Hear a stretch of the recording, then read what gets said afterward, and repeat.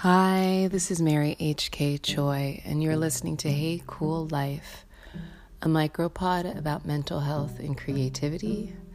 This is episode 85, and it is May 20th, 2019. Hi, I know it's been a little bit. I've been under the weather. You can hear it in my voice. It's difficult to modulate. Like sometimes you get the sexy husky voice where you're like, hello, and other times you just sound incredibly wonky. I am actually kind of struggling. It's funny. I have this, it's so beautiful in New York, and I'm noticing all of this like pressure to optimize and maximize each day. And with that, what happens is that I start thinking that what I'm doing in any given moment is not the best thing or even like the worst thing, because I am such a catastrophic thinker that if something is not right, it has to be wrong. And if something isn't the best, it has to be the worst. And it's just something I'm noticing and moving through, and I'm just going to reach out for the things that I know works. So I'm going to go outside and be in the day and maybe go for a quick walk and maybe even get like a unit of exercise, because I'm like noticing that I'm waking up with a little haze of depression, and I know that has everything to do with a media hangover. I kind of binged a lot of stuff yesterday, and I went to bed with my laptop, which is really verboten, but I rationalized it because my partner is out of town for a few weeks, and I'm super codependent, and so I'm like, oh, you're allowed to have this, and you know, this is like a security blanket, and because you don't have like because you don't get to use food or booze or drugs, this is fine. And of course it is harm reduction in its way, but it also comes with its own very particular hangover. So that's just what I'm sitting with. I am also in the middle of projects. Like I finally, and even talking about this is so good because it's a good reminder, I finally turned in a working draft of my script, my film adaptation for, my feature adaptation for Emergency Contact. And as a reminder, like it's fairly unsolicited. All I know is that I want to adapt it to see if I can and to learn how to do that. And I turned that in, and so I'm just sort of letting it breathe and rest before I go back in and fiddle with it again. And maybe hopefully I'll be armed with some really actionable notes. And so that will give me a good blueprint and a paradigm that isn't dictated entirely by me, to see if there are any holes or loose ends that I have to tie up. Yes, the thing I wanted to talk a little bit that I'm noticing a lot is I've shared on here about how when you're being really impatient with yourself, or you're being really hard on yourself, or your self-talk is incredibly negative, which can really, I believe, contribute to sort of like depression and anxiety and this like heart hammering thing where you're like, I'm late, and even if I'm not late, I'm wrong. Like all of that stuff that I have. The tool I was sharing was like picturing yourself as like a younger version of you, and there's actually a photograph that I sometimes think about or recall when I'm doing this exercise to like truly envision myself as a small child who needs a little bit of guidance and extra care and gentleness and like instruction, like just step by step, like this is what we're gonna do next, because I love to overload my brain with a trillion browsers when I have anxiety, which really just doubles down on the anxiety. And I'll find myself trying to meditate, but then like needing to send an email right in the middle of it, or in that middle of an email needing to buy something that I really oftentimes don't. And I was talking about how I thought for a long time that I couldn't be a perfectionist because I was a type A. I mean, because I wasn't a type A. I wasn't really super tidy. I wasn't super controlling. I wasn't super bossy and micromanagey as it came to other people because I'm such a people pleaser and I'm so bad at confrontation and delegation. But then I kind of am and do qualify for being a perfectionist because the second something doesn't go as I've planned it, I sort of give up and sort of put it down, and I'm like, oh, if it's not going to be fastidiously perfect in accordance with the exact nuanced way that I envisioned it, it's not worth doing. And then I sort of give up. And so it's like, I always kind of thought maybe I was lazy, again, going into like negative self-talk, but I think it's that I get discouraged because I'm a perfectionist, even though I'm self-conscious calling myself a perfectionist. And similarly, you can hear police sirens.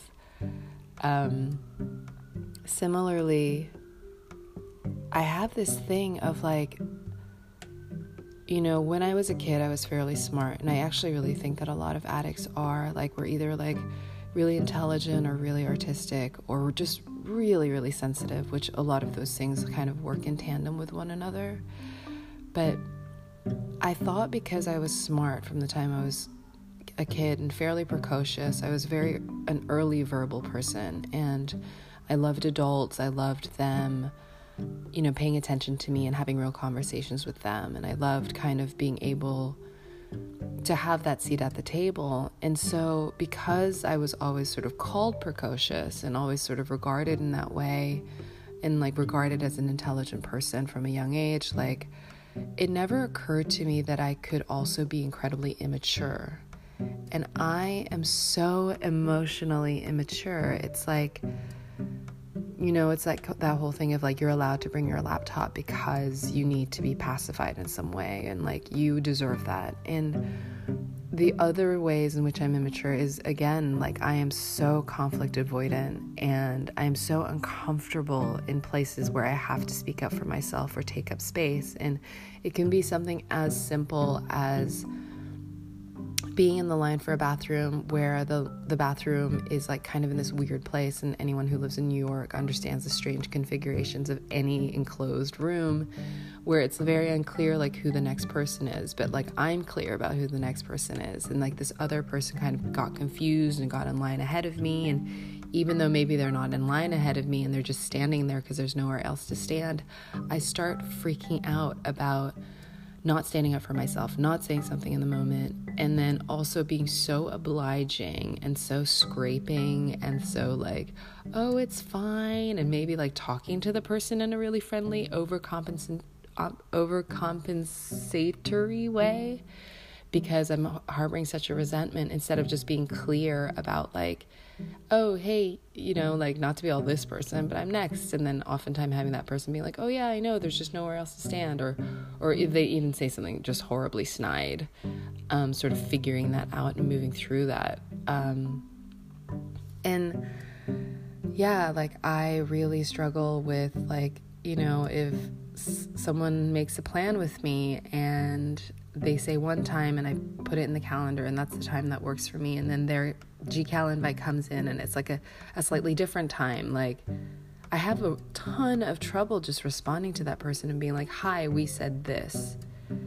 And I have a lot of fear thinking that they'll think I'm crazy, and I guess like in my like wildest imagination some like fight will break out that I just can't cope with.